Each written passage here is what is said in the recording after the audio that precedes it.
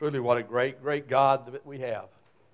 You know, we wouldn't think about taking, or most of us wouldn't think about taking the Mona Lisa and using some construction paper to fix a frame and show it to everybody with that construction paper around it.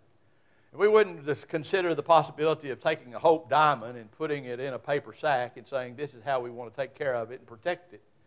Nor would we consider taking a diadem and putting it in some little cardboard box and saying we will watch over it and protect it within that. It just seems absurd that we would think about doing something like that. And yet that's exactly what God has done.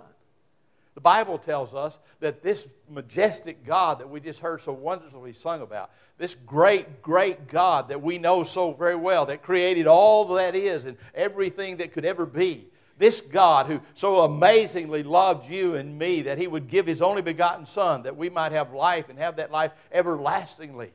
This God has chosen to place Himself, the gospel, this precious treasure, within worthless, fallible, unloyal bodies, you and me. The greatest treasure the universe has ever known has been given to us. Why? It just doesn't make sense.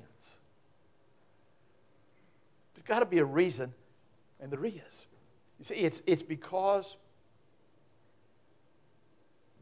God doesn't want there to be any question, any doubt that as wondrous as the concept and the practice of Christianity is, and all the lives that have been changed through the work of Christ and the things that have been part of, and all the victories that have been won throughout the world and throughout time, the times that life and death have been affected and Satan has been defeated and the church has grown and all the things that have happened and all these different things, that it wouldn't be possible for that to happen just through the frail reality of our human body, just through you and through me. How could these miraculous events, how could these great works be taking place and be a part of all of that? There's a reason why God chose you and why God chose me, why He chose the church to be the possessors of this great treasure.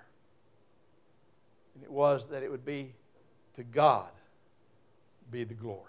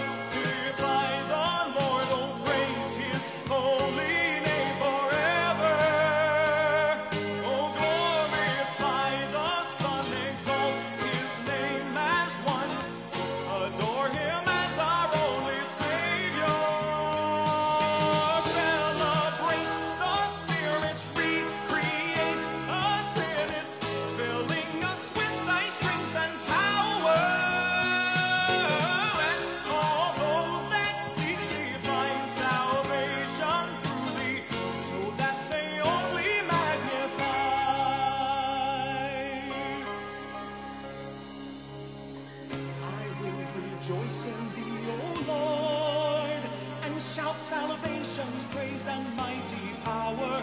I will rejoice in thee, O Lord.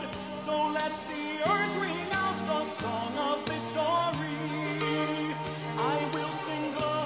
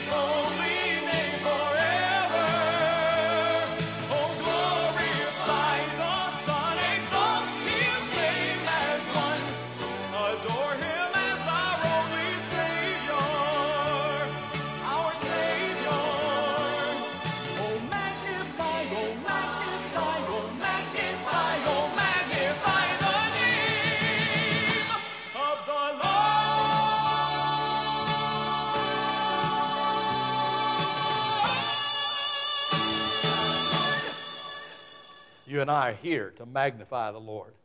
And God has placed His glory, His very being within us, that we might be a glory to His name in all that goes about. It's not about you, and it's not about me, and it's not about what you and I can do or what you and I want and be a part of it. We have been saved. We have been utterly loved by God. We have been redeemed by the work of Christ upon the cross, and He has filled us with Himself so that we might be a glory to Him. 2 Corinthians chapter 4 and verse 7. Would you stand with me as we read that verse and just listen to it? Paul is saying something here so amazingly true, and yet something that we don't fathom. Even the little devotional time with children that Debbie gave is what this is about as we look at it. For we have this treasure in earthen vessels, so that the surpassing greatness of the power will be of God and not of ourselves. See, we don't think about that. We are blessed by God. We are filled with God. We have been redeemed by God in order that the great surpassing glory might be unto His name. That's what the church is about, folks. That's what you and I are supposed to be about, is glorifying the name of the Lord Jesus Christ. Would you pray with me? Father, this morning, may we truly, as we have already experienced and wondered through song, through blessing, through communion, through the children's time, through all that's gone on. Already today we've had the opportunity, the privilege, the joy of just honoring You and worshiping You and drawing our attention to You, because that's really what it's all about. Father, I pray today that You just remind us that we are just that earthly vessel. We're just that body, that building that holds a treasure, a wealth, a power, a work beyond description. For God, You Yourself dwell within us. You have placed Your precious treasure within these earthen vessels, so that the world wouldn't see the activity of a church. They wouldn't see the work of a man, but they would see the glory of the God of gods, the King of kings, the Lord of lords.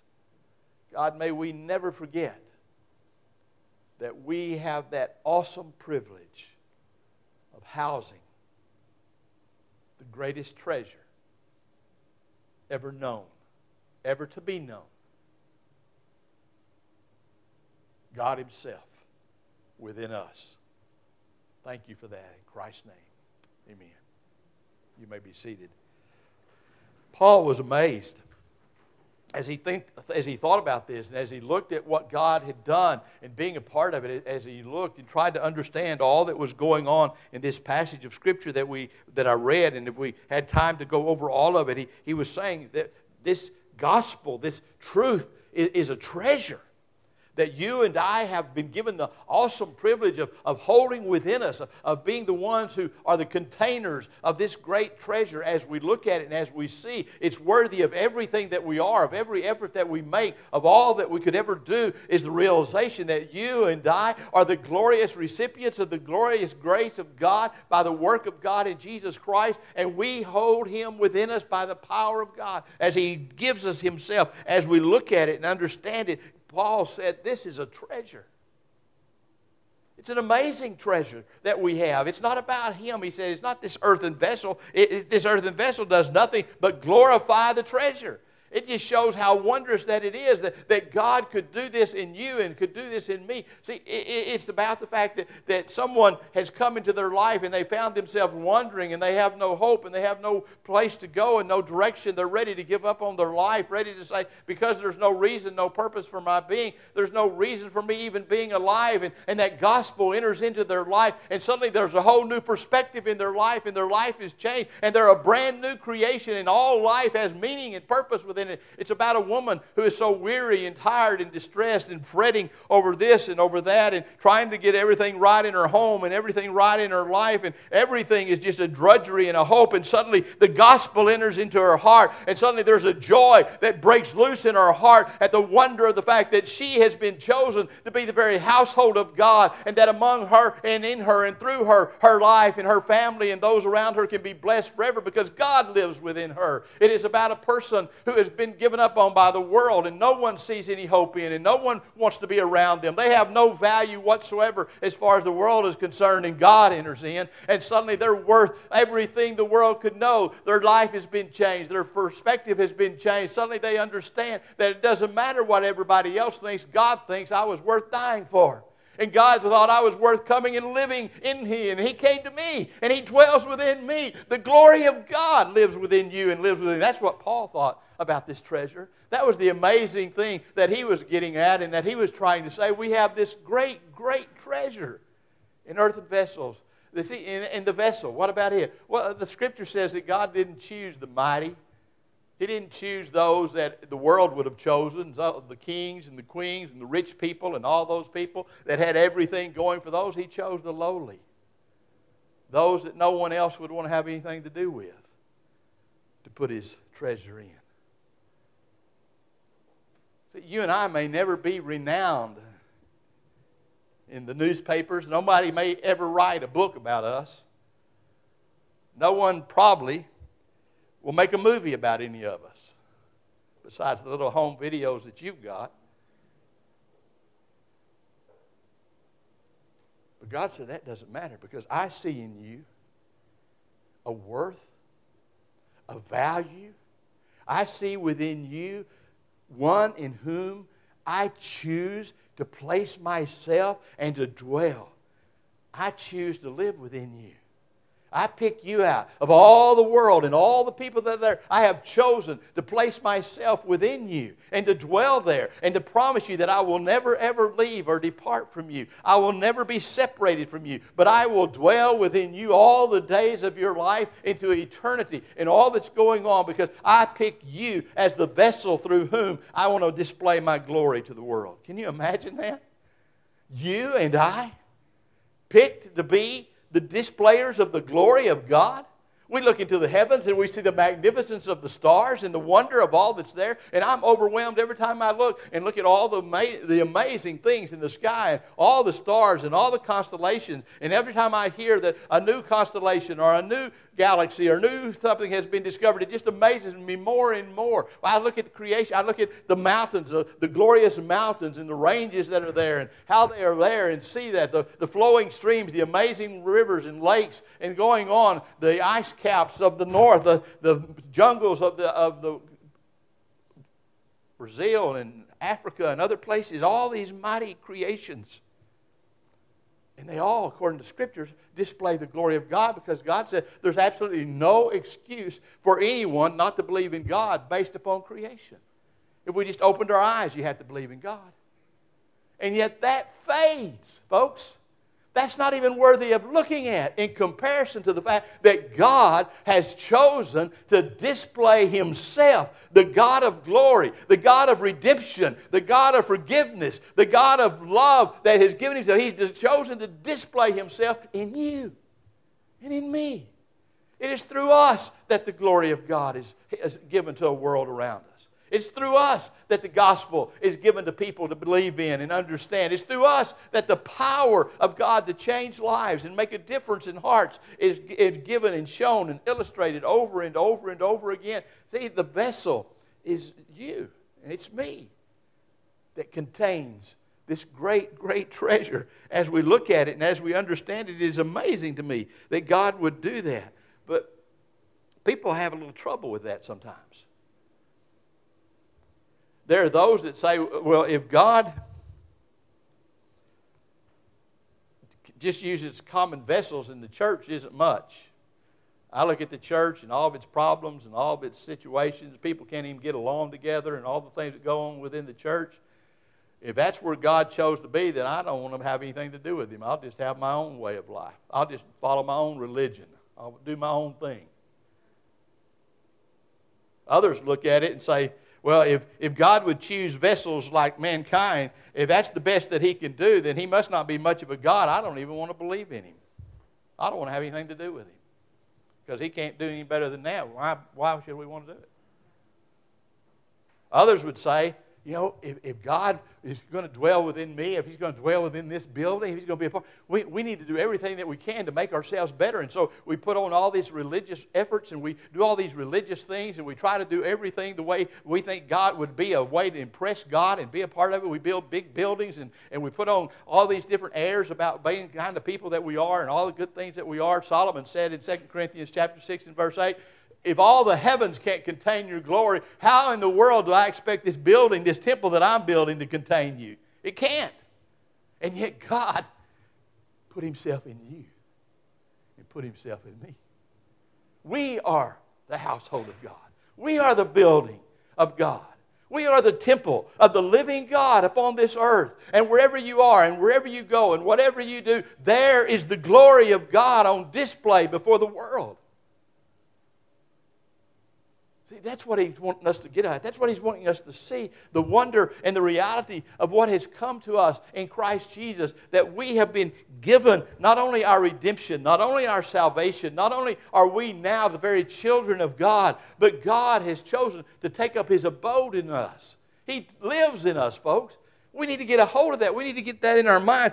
God himself, the creator of the universe, the God who has all power and all things at all times, can do whatever he wants, whenever he wants, however he wants. This very God lives here, lives in you. And we're to be there so that the display of his glory can be. People look at you and look at me. I won't even use you. They look at me and say, what can he offer the kingdom of God? What can he do? And the answer? Nothing. I have absolutely nothing to offer. But as a 9-year-old boy, the God of the universe called me by name and entered into my life, never to leave again. And what has God done? I can't even begin to name the wonders that God has done. Not because of anything to do with me, but because God chose an unworthy, incapable vessel so he could put on display to the world any vessel that will surrender to me. It doesn't matter what it looks like. It doesn't matter what it's achieved. It doesn't matter what degrees or what finances or whatever else may be around his name. Any vessel that is willing to surrender to me and say, yes, Lord Jesus, I accept you as Lord and Savior of my life. Come into my heart. Forgive me of my sins. Make me yours. And he says he does. He comes and he makes me a brand new creation. And all the glory of God is on display. See what I can do? I can take that which the world says has no meaning. I can take that which the world would throw up on the trash heap of life, and I can take that and I can bring it and make it into a magnificent being in which I can work through a vessel that may not look good on the outside but has such power on the inside that I can use it to change lives, to change homes, to change situations, to change a world in which is a part of it. If that vessel will just surrender to me and let me be the one in control of it, then the glory of God could be on display. That's what we're doing. That's why Kathy could sing, "How Great Thou Art." Great thou art. What a great God we have. How great thou art. That's why Luke Garrett could sing, magnify, magnify. I will magnify the Lord. Because that's what we're supposed to do, folks. That's what we're here for. To magnify the Lord, not ourselves. It's not about magnifying this church and trying to be the best church in town. It's about magnifying the Lord and letting the Lord do such amazing things in the midst of this church that the people of this community sit up and take notice and say, God's at work. God's at work among those people. That's what we're praying for. That's what we're asking for. God to do great things. God to change lives. God to touch hearts. be a part of what's going on. And that's what he does over and over and over again. There's not a person in here that knows Jesus Christ as Lord and Savior, truly knows him, that couldn't give testimony of how God has changed your life. And how you've seen him change another life, and another life, and another life. It had nothing to do with you. It had nothing to do with me. We were just vessels. That the power of God could be on display. Folks, that's what we are. That's who we are. We are the vessels, the earthen vessels. That means plain, ordinary. That God has chosen to do the extraordinary through. There's a song about David that I always like. It talks about him being an ordinary man. That God did extraordinary things through. Sometimes we like to think about the people in the Bible as being exceptional people. But if I was just one of them, I could see God could use me, and God could do some great things. Folks, God used a donkey. He used a rooster. He used fishermen, tax collectors. He used people that were outcasts of society, that no one would have anything to do with.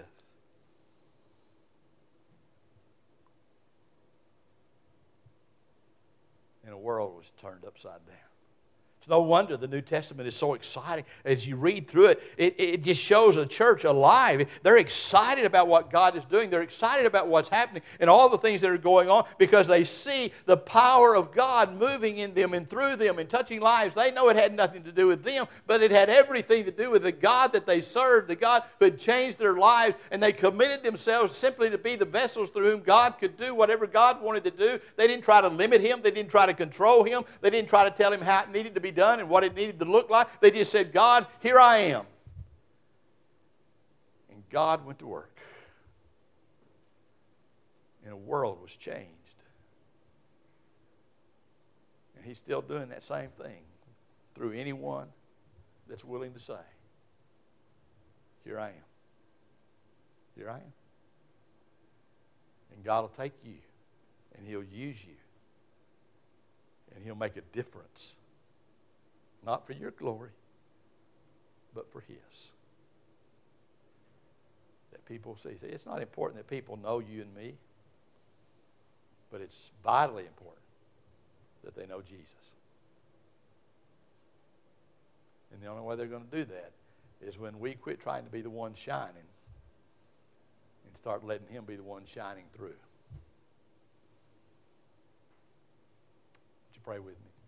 Father, this morning, it's just so amazing to me that you would save us in the first place is beyond a belief, because we could never be worthy. We could never do anything worthy to be right with you, to have the thought that we could even enter into your presence and dwell there for all eternity. And yet not only have you given us that amazing gift through grace in Christ, but you've chosen us